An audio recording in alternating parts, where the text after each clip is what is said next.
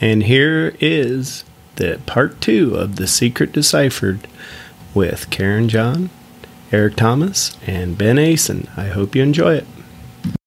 Through photos this morning, and page 48. I know exactly where that was shot.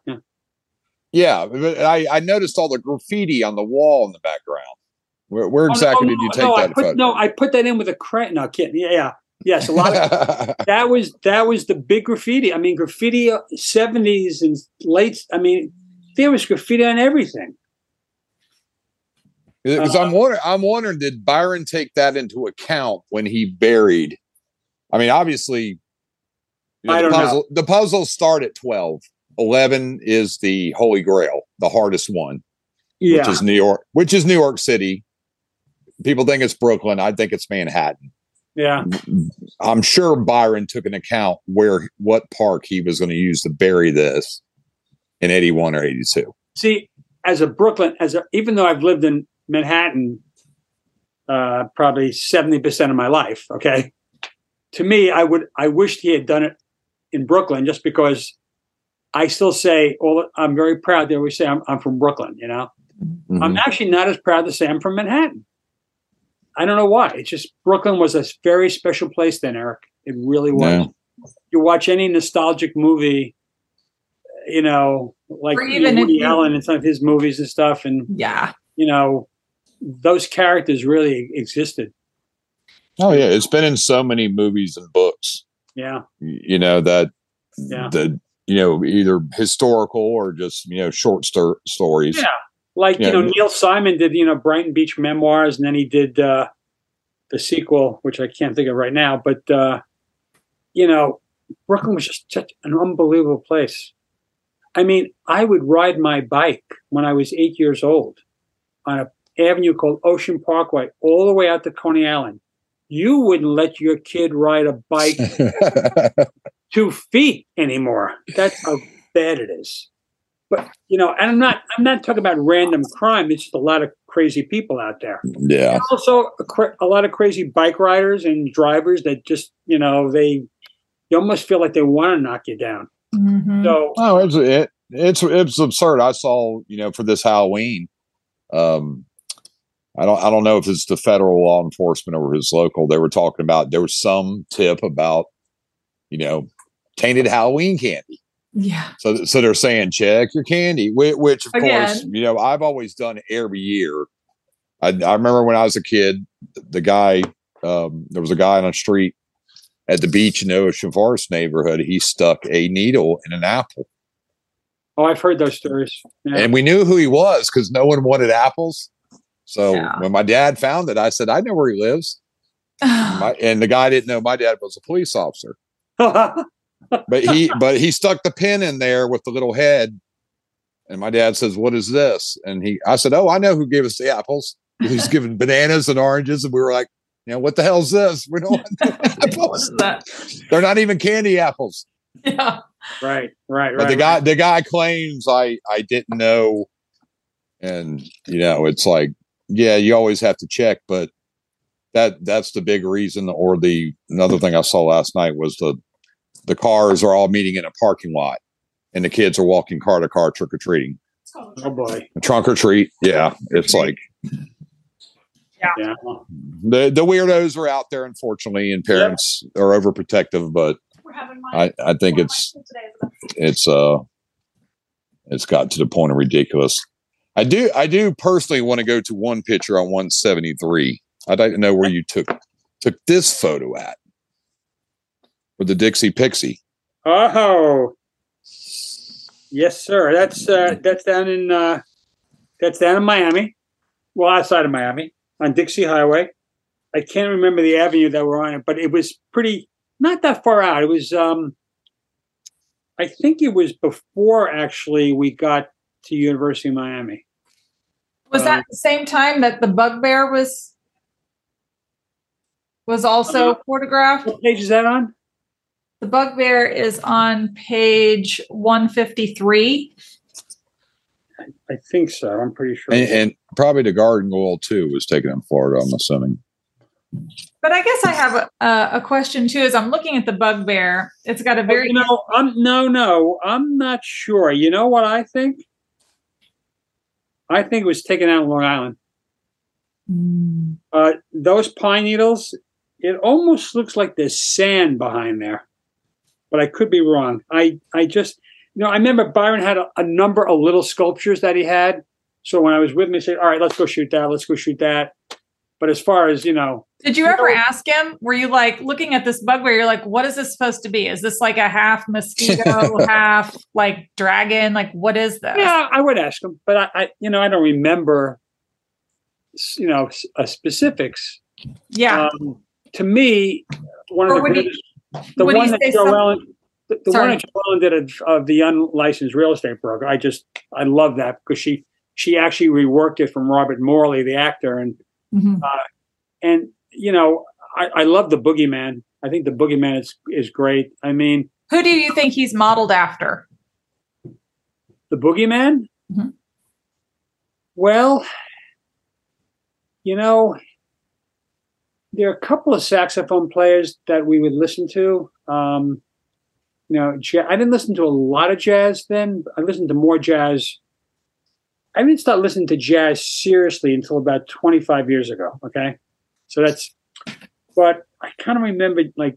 Do you say like Count Basie or? Count Basie. Yeah. Count Basie. Basie. No, Yeah. Most of them guys were based out of Chicago. Yeah. A lot of them. Chicago was huge with the, the trumpeters and the saxophone players of that, that jazz era were like exploded. So was New Orleans. But they were traveling everywhere. Yeah, but Louis Armstrong went in Savannah. I read two of his biographies. The first place he really went to really play jazz was not New Orleans. It was Chicago. Mm-hmm. In fact, the Louis Armstrong museum had just opened in New York, and it is fabulous. It's his old house. I can't wait to go. Yeah, from our research, I found out most of them guys, they were from different locations and they played all over the place. But basically, that was the center of them was Chicago. Chicago was huge really. Yeah. I have another question from Steve Norris. And look, I'm sorry, Karen. All right, go ahead, Eric. And if you look at the Boogeyman, African, ubiquitous. Huh. So. Well, I think there's all over the place. Speaking of African, this is going to tie into Steve's question. So he says, do you believe when Byron was doing his editing and working with the book that he filtered it in such a way to include the Jewish diaspora and potentially the 12 tribes? So when I look at Joellen's notes, and if you go to basically her cask descriptions, like Byron gave her for each cask, under Africa, it says, image is of jungle butterflies, bodies black, slender, and beautiful. Here's our chance to make up for centuries of oppression. That was what he wrote to Joellen. So when I read that, and maybe other people as well, including Steve, you kind of get the sense that he's also speaking about all the people of Africa. That includes not only Western Africa, where there was slave trade, but also Northern Africa. Right. Where Jewish people were, expelled. Yeah. So it sounds to me like didn't want to wanted everybody in the book and not to leave anybody out. Even the Kruger Rand is mentioned, which is South Africa. Yeah. Right. Which, Kruger it's an interesting story with Kruger anyways, because he was, essentially the leader, the president, who was of Dutch origin and was fighting to continue the slave trade against the English when he was then exiled as they were fighting, and the English came in and said, no, we're not doing the slave trade anymore. This is done. So, then he went off to Switzerland, lived a couple of years, died, brought his body back, and then he was interred in South Africa. So some people look at him as a hero. Other people look at him as a monster slave trader. So I could see both sides of what Byron was teaching us with mentioning the point of Krugerrands, because if you really read the history, and I actually have a couple of Krugerrands and I'll show them to you in a different video, but because all that history is in the book. Every bit of that history is in the book. Like the New York poem that says East Indies natives, like East Indies, West Indies, the Dutch, West Indies, the East Indian Trading Company. Yeah. They weren't just trading salt. They were trading everything. Yeah. Right. One is of London, one is of Dutch, the Dutch connection to New York. Well, and the French. Right? It's like it's. I mean, that's one of those play on words. Yeah, I mean, it says Indies, not Indian. It's like. Yeah. But if you don't do the research, you won't find it. Byron says, these people weren't, they weren't foolish enough to call them Indians, because even Byron knew in 1981, 82, it was kind of derogatory to call them that because they were indigenous people. If you speak to anyone, even in like the Cayuga Nation, he will say, do not call me a tribe. He said, we are peoples. Right. And I'm like, understand. That's absolutely a great point. Like, and I think it goes to just Byron being so forward thinking and mentioning these things in this book, because it was of a time when, we weren't really programmed properly or taught properly. When he makes the references to Columbus and he says, but he wasn't the first person to come here because legends look down on legends. So you go back and you read about Leif Erikson. I mean, we didn't have a Leif Erikson Day.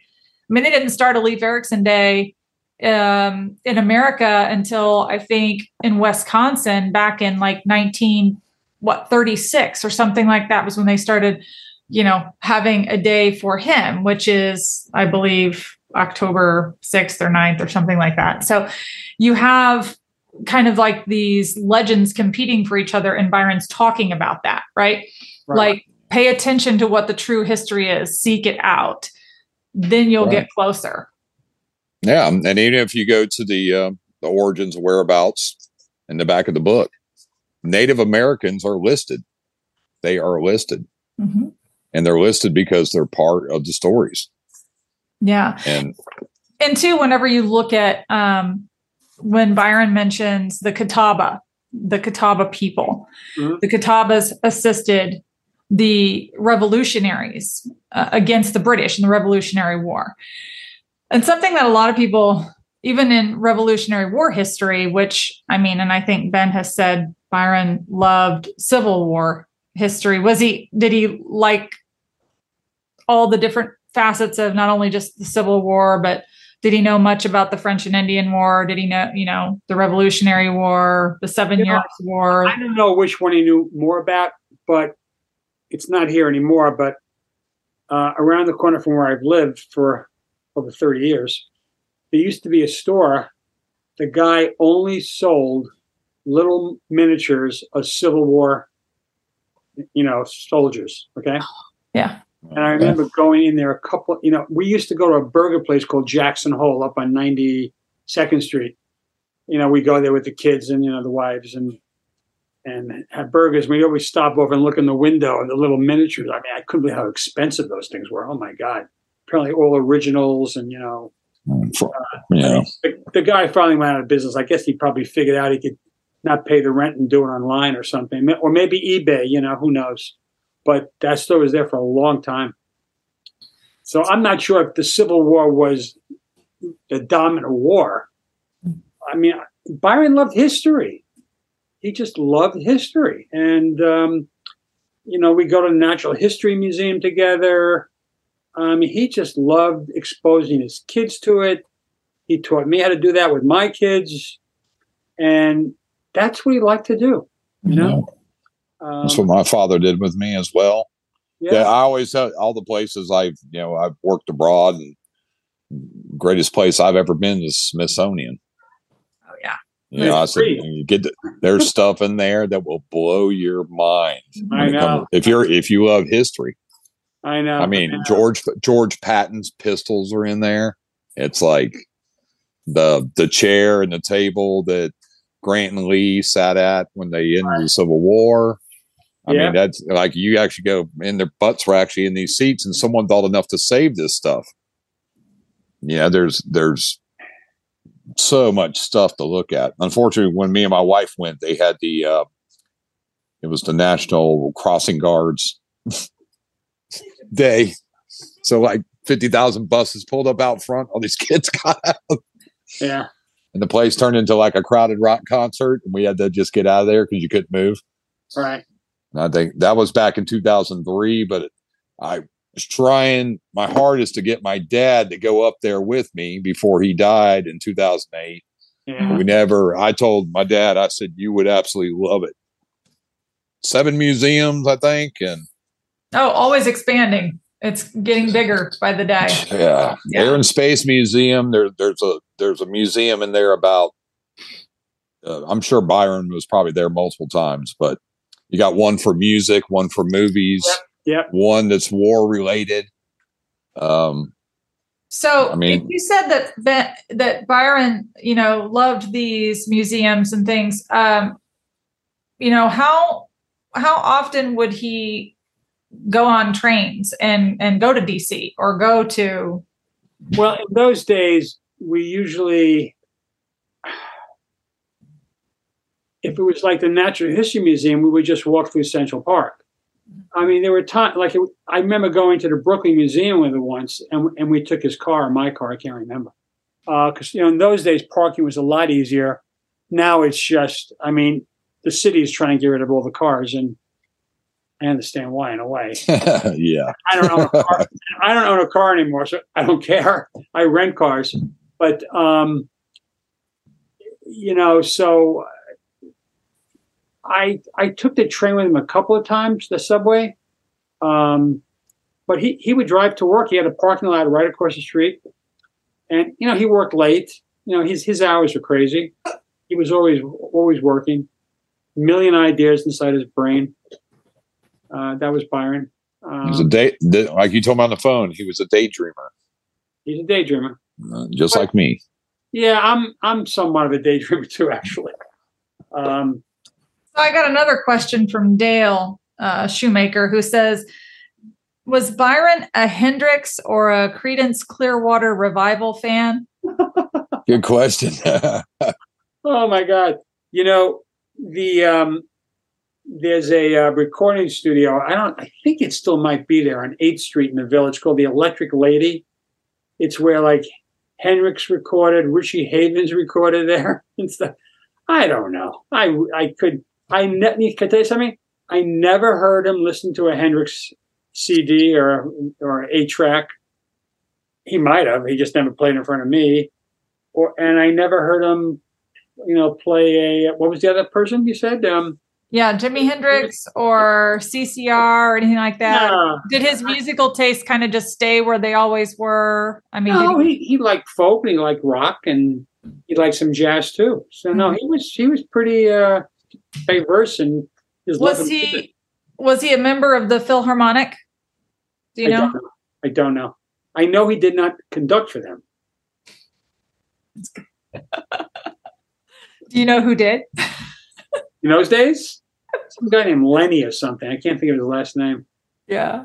Yeah, Lenny something. Huh? Kind of a crazy. Friedman or Bernstein, maybe? Leonard Bernstein? Yeah. Bernstein. Yeah. Bernstein? All right. So Deborah Haig wants to know, did you ever take photos outside of the U.S.? Were you provided photos or anything outside of the U.S. to assist you in creating a photo? No, I've been out of the U.S. a lot. I've taken a lot of photographs outside the U.S., but nothing from The Secret, and nothing from any book. Actually, I don't think. No book. So when the book was released, and you were listed as an author as well in the Japanese version, if you can kind of like think back when the book was published and let out into the world, November 2nd, 1982, which is coming up in just a few days, 40 years. Do you recall Byron going on kind of press junkets and kind of maybe where he had mentioned he was traveling, or if he was, went to Canada or? I don't. I really don't. The only time I knew there were two book fairs. There's one in Frankfurt, which is a huge book fair. He would go there, and sometimes I think Sandy went there a number of times too. But he went there all the time. Mm-hmm. And then the other one is the ABA convention, AB American Booksellers Association, mm-hmm. which is where I photographed actually Christy Brinkley and one of the Kardashians. Anyway,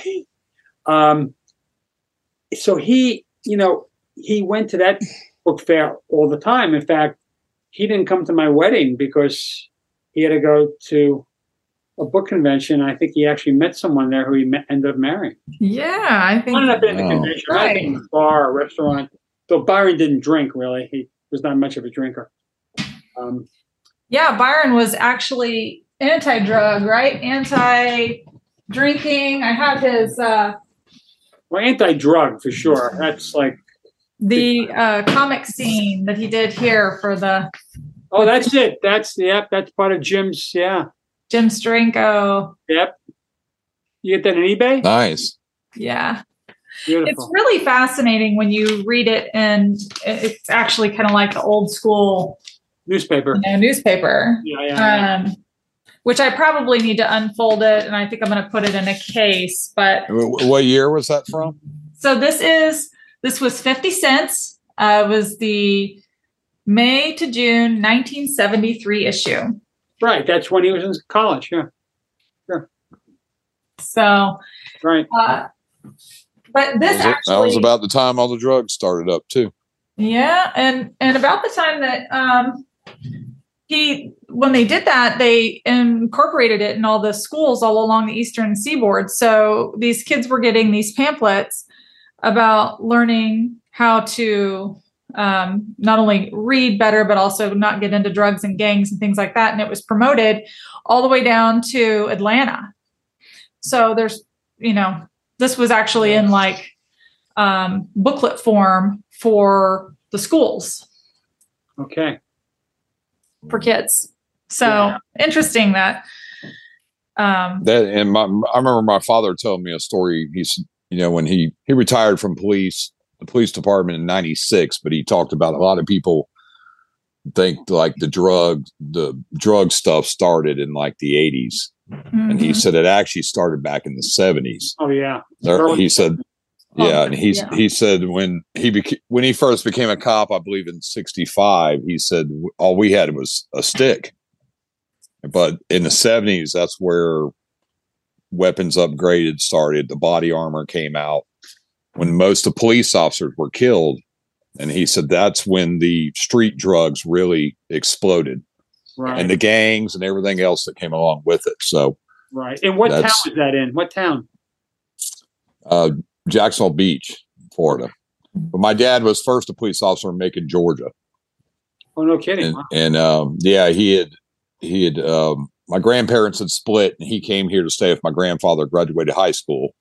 But my dad fell in love with the place, so right. went back to Macon. Oh yeah, it's a whole nother side of the universe besides Macon, Georgia. But yeah, he loved the beach, and he wanted to come back here, and he knew people, and he said, "Hey, I'm a cop in Macon. If a job ever opens up there, let me know." And when one did, he moved the whole family here and took that job, and he stayed here his whole life. No kidding. So, speaking of beautiful places and stuff, I have another question.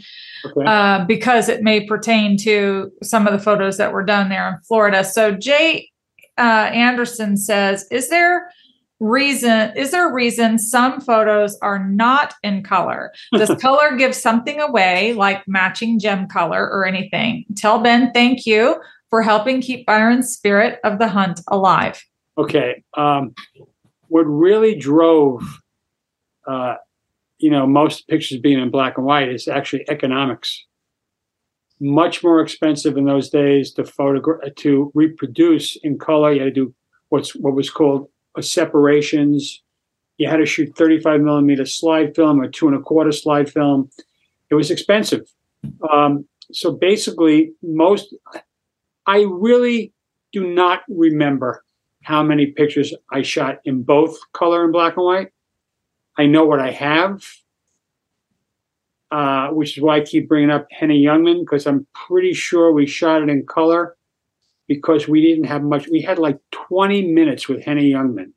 And all he did, Eric, was do one-liner after another. And then he said, Byron, where's my check? I'll never forget that.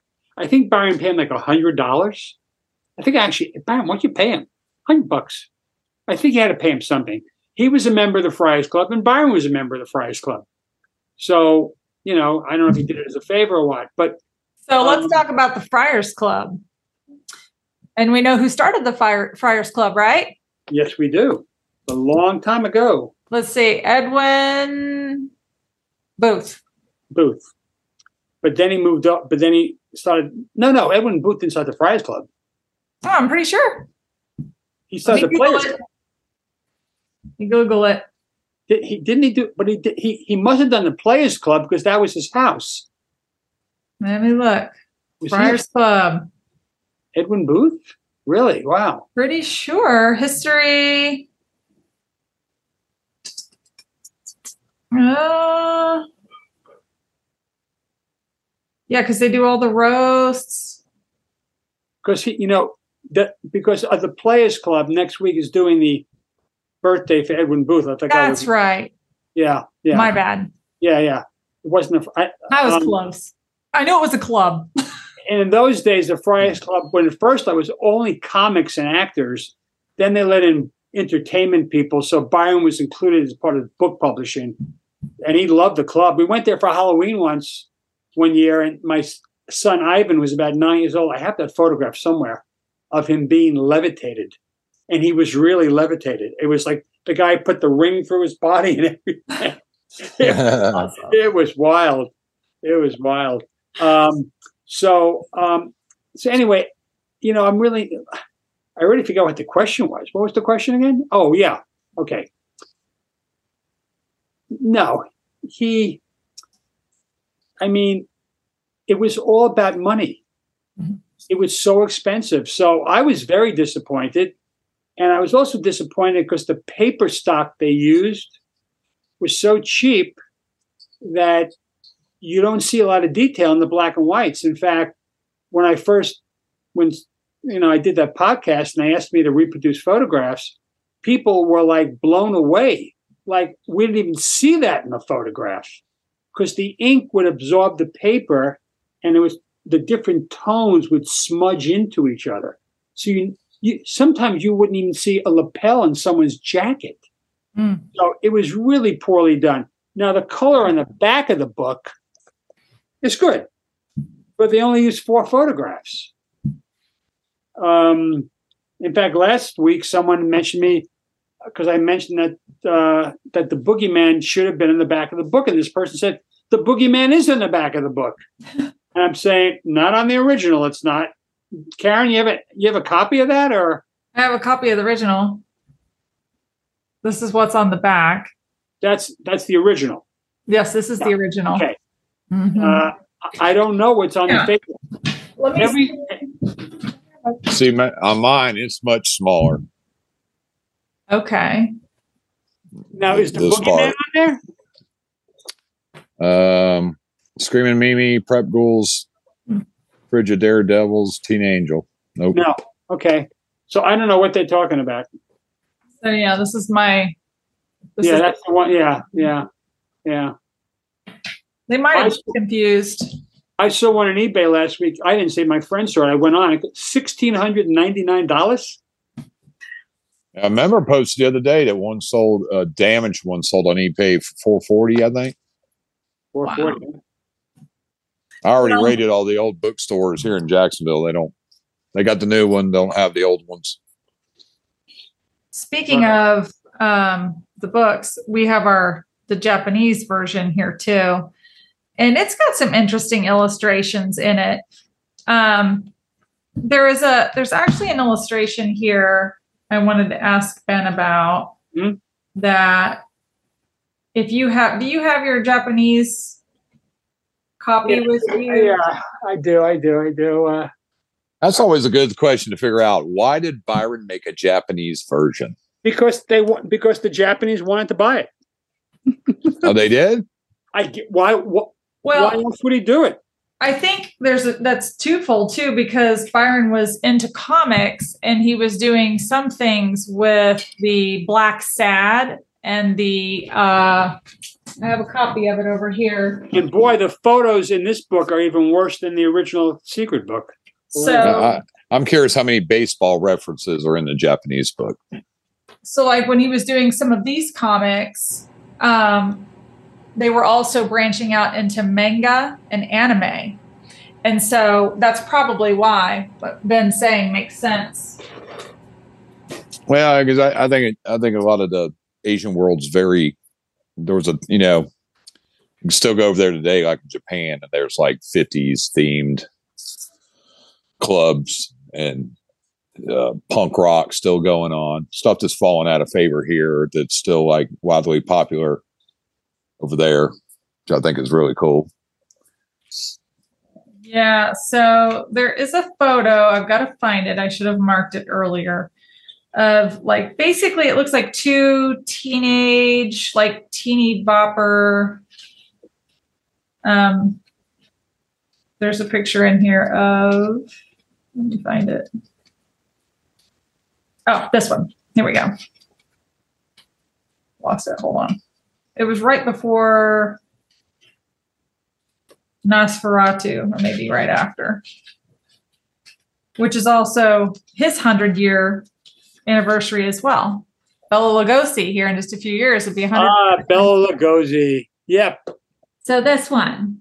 But that's not in the original book. Now, who are these actors? This is Marilyn. That's James Dean. Yeah, Marilyn Monroe. That's Sammy Davis Jr. And Marilyn. That's Sammy Davis down there. So that's James Dean. I thought that was James Dean. And then that's Marilyn Monroe. Okay. Hold it up again, Karen.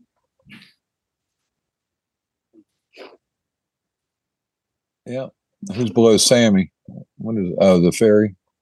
Yeah. Yeah. So interesting. The little fairy creatures that are in that American pop culture. Yeah. Exactly. I thought, well, I need to ask Sammy Davis. A lot of people ought to look. I watched a biography about him, documentary. You wouldn't even believe it.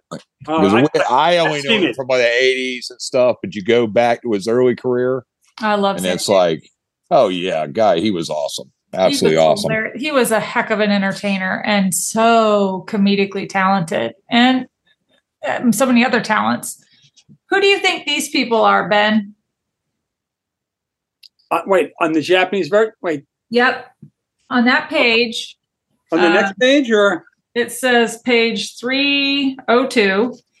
There's these two women with, of course, the little troll down there. Hold it closer to the camera.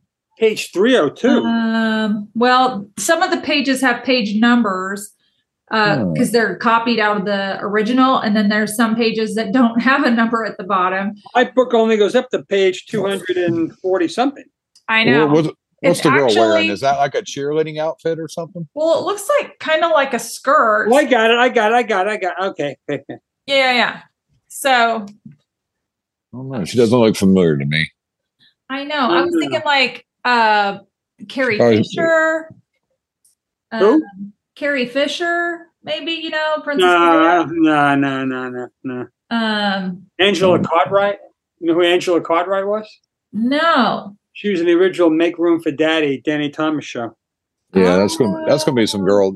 That's gonna be someone from probably Carrie Fisher's mom, Debbie Reynolds' time. That's what I was wondering too. Like it's not Debbie Reynolds though. That's not Debbie Reynolds. No, I don't recognize. I mean, you can see the hair. A lot of that stuff in the Secret Book gives you an idea of timelines and stuff like that. So, well, and implications, right? Because it says here, this is Nerve's explosion. That's what it's listed as, which we don't have one of these in the American version. So I presume it's something to do with the, the dating scene and potentially not even like maybe the necromancer might be something that could be correlated with that particular fairy. But even in the Japanese version, I just realized that the Scandal Chaser, that's the one taken at the 92nd Street newsstand, I believe, on the west side. Mm-hmm. That's called the what's it called? Phantasmagoria. Here it's called the Scandal Chaser. Right. I never even noticed that. So people have asked me, did I position the newspapers and magazines in a certain way? I moved them around. I remember Byron did tell me, I want the most popular people that are in the Inquirer, People Magazine, Us Magazine. I don't think there were any of those TV shows yet, like Entertainment Tonight, which I think is still on. Yeah. Oh, yeah. It still is. So, because people were into gossip, So I moved stuff around. There was Cheryl Tiegs, and they had Cheryl Tiegs in there. And, of course, Tom Selleck was as hot as can be in those days. Yeah, there it is. Right. There. So, and I remember the newspaper guy just looking at us like, what the hell are you doing? Look at Tom Selleck 40 years later doing Blue Bloods. All right. He's still going. He's still going straight. Not as thin as he used to be, but. No, I haven't even got to meet Tom Selleck a long time ago. Real nice guy. Him and his mother. Oh, yeah? You know, great. He seems like a nice guy. His mother lived down in Ponte Vedra Beach, and me and my girlfriend were in Blues of Publix. And she goes, that's Tom Selleck in the aisle we just passed. And I was like, no, it ain't. And we turned around and went back, and he looked exactly like Magnum P.I. The week before, he'd been spotted on a boat off Jacksonville Beach. Someone took a picture of him, and it made the news. And he was with his mom, and he introduced us to his mother, and he was the nicest guy in the world. I went home and told my stepmother I'd met Tom Selleck, and she started screaming because she was such a fan. Okay, I got a question here. Under Elvis Presley. So in the original Secret Book on page 99, we have this illustration here of the Elvis Presley. So is this, would you say, a take on potentially maybe Lennon or... I always think the Ramones when I look at that. But I think they're a mix of everybody. That's a good one too. I hadn't thought about that. Because you can't see his eyes. Yeah. And plus you got I think it's an overall just like a morph of all the hippie music, all the players involved. It kind of looks almost like, with the hair being the way that it's done, similar to some of the Boston painting, honestly, too, with the way the warps were in the hair and stuff. Like, yeah. But the T-shirt he's wearing, it says "Party Animal." Yeah. Isn't that a line in the National in Animal House? Yes. Yep. Yes. Yeah, that's why I think, because you got the peace sign, which is obviously the 60s. There's a guitar, the rolled up sleeves, the vest, which I think John Lennon made that famous. What do they call it? The jean vest that he had at one time with all the patches. I know he did an interview with Yoko in, I think, San Francisco that time. He was wearing it. I think there's just a lot of people morphed in here. The earring. I don't know what that is on the far right of his hair. Is that beads? Yeah, it looks like beads. I'm trying to read it all. Kind of like, I would say martini olives or something too, but in a weird way. The button says "Rock Lives" and the other one says, I can't even read that. So Ben, how much do you think? Wait 1 second now. Page 90. So the illustration in 99. Look at the illustration on the title, on the inside title page, with the guy sitting on the stone there. It's a very similar hair. Isn't it? This page here, the title page? Yes. It's like page 3 or 4 maybe, or? Yep. Same kind of, Same get up again, Yeah. I've always looked at that character and tried to figure out who this is supposed to represent. Because it looks like... You know who it looks like with that hat? It looks like from the Mamas and Papas. Oh. Oh, okay. Yeah. It does. Crosby, Stills, what? Crosby? Wait, who was in Mamas and Papas with that? No. Oh, God. I'm thinking about. Do a lot of editing here. Right. Mama Cass, Michelle. John Phillips. John Phillips.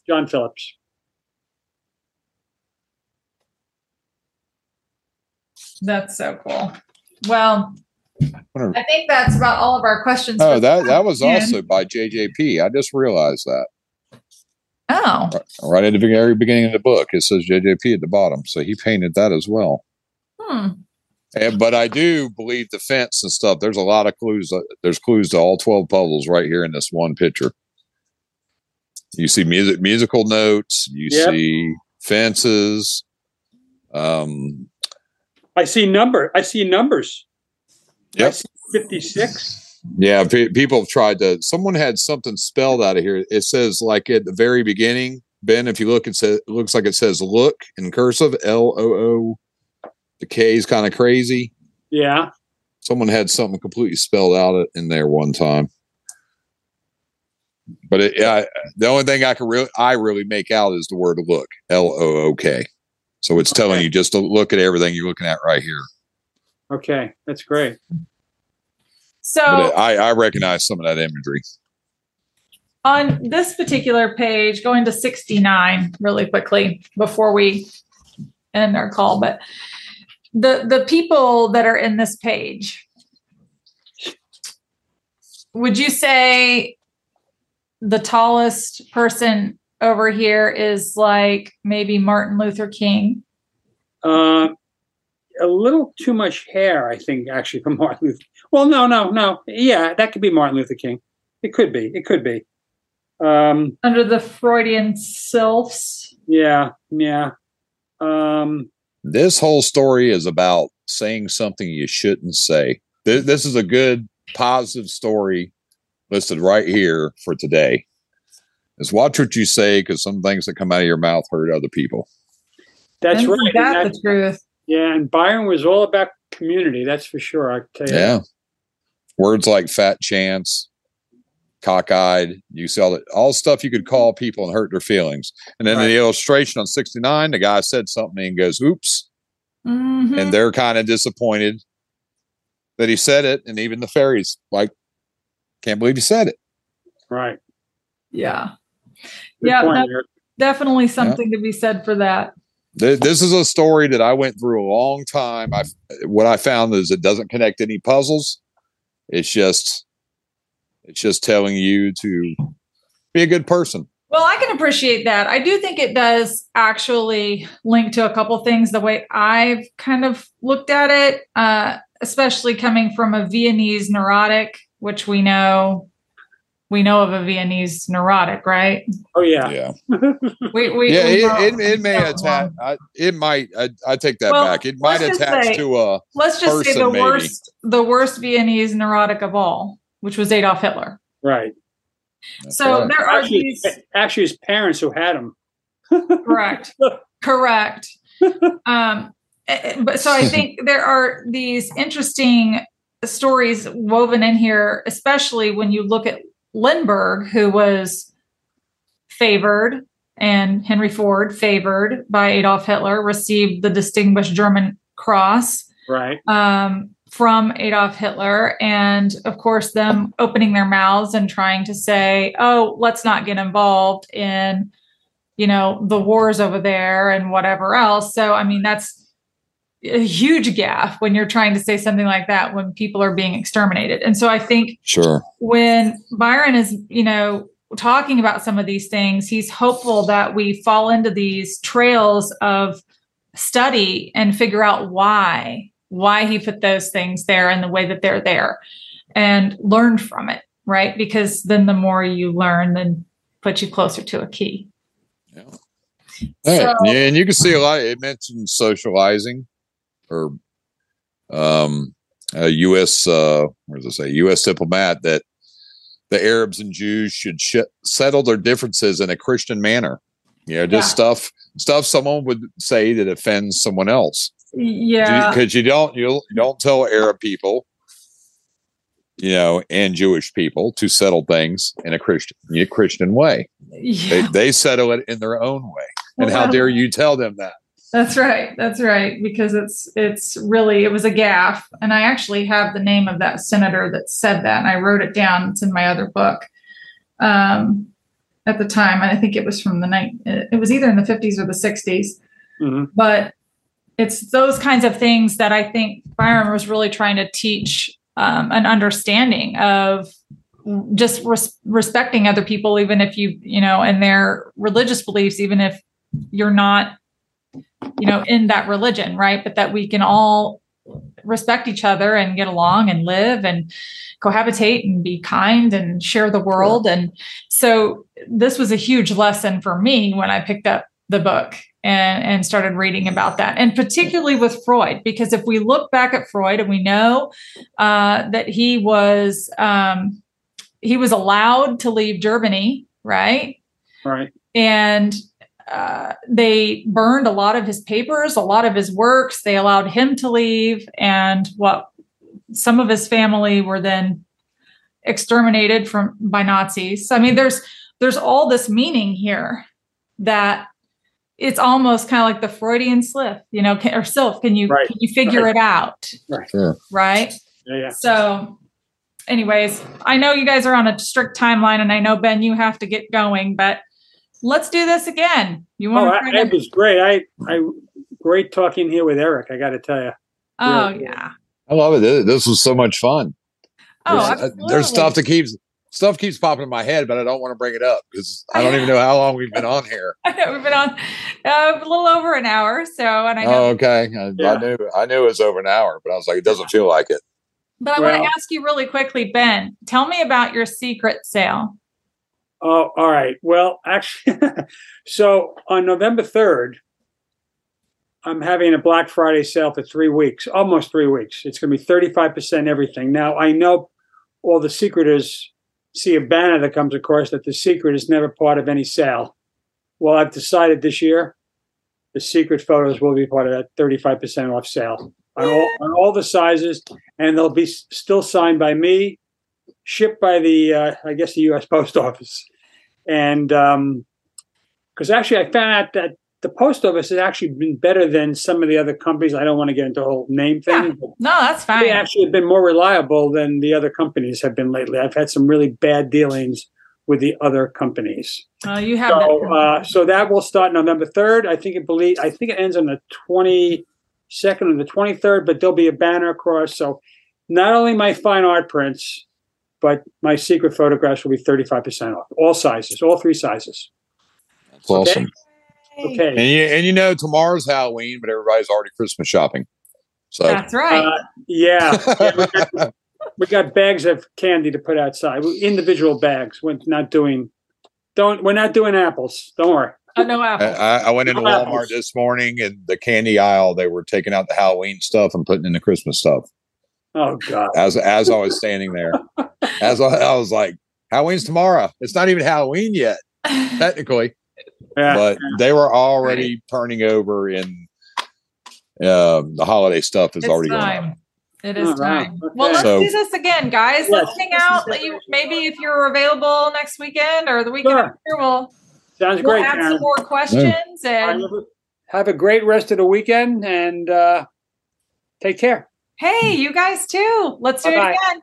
Bye, Eric. Bye now. Bye, Bye, guys. Bye.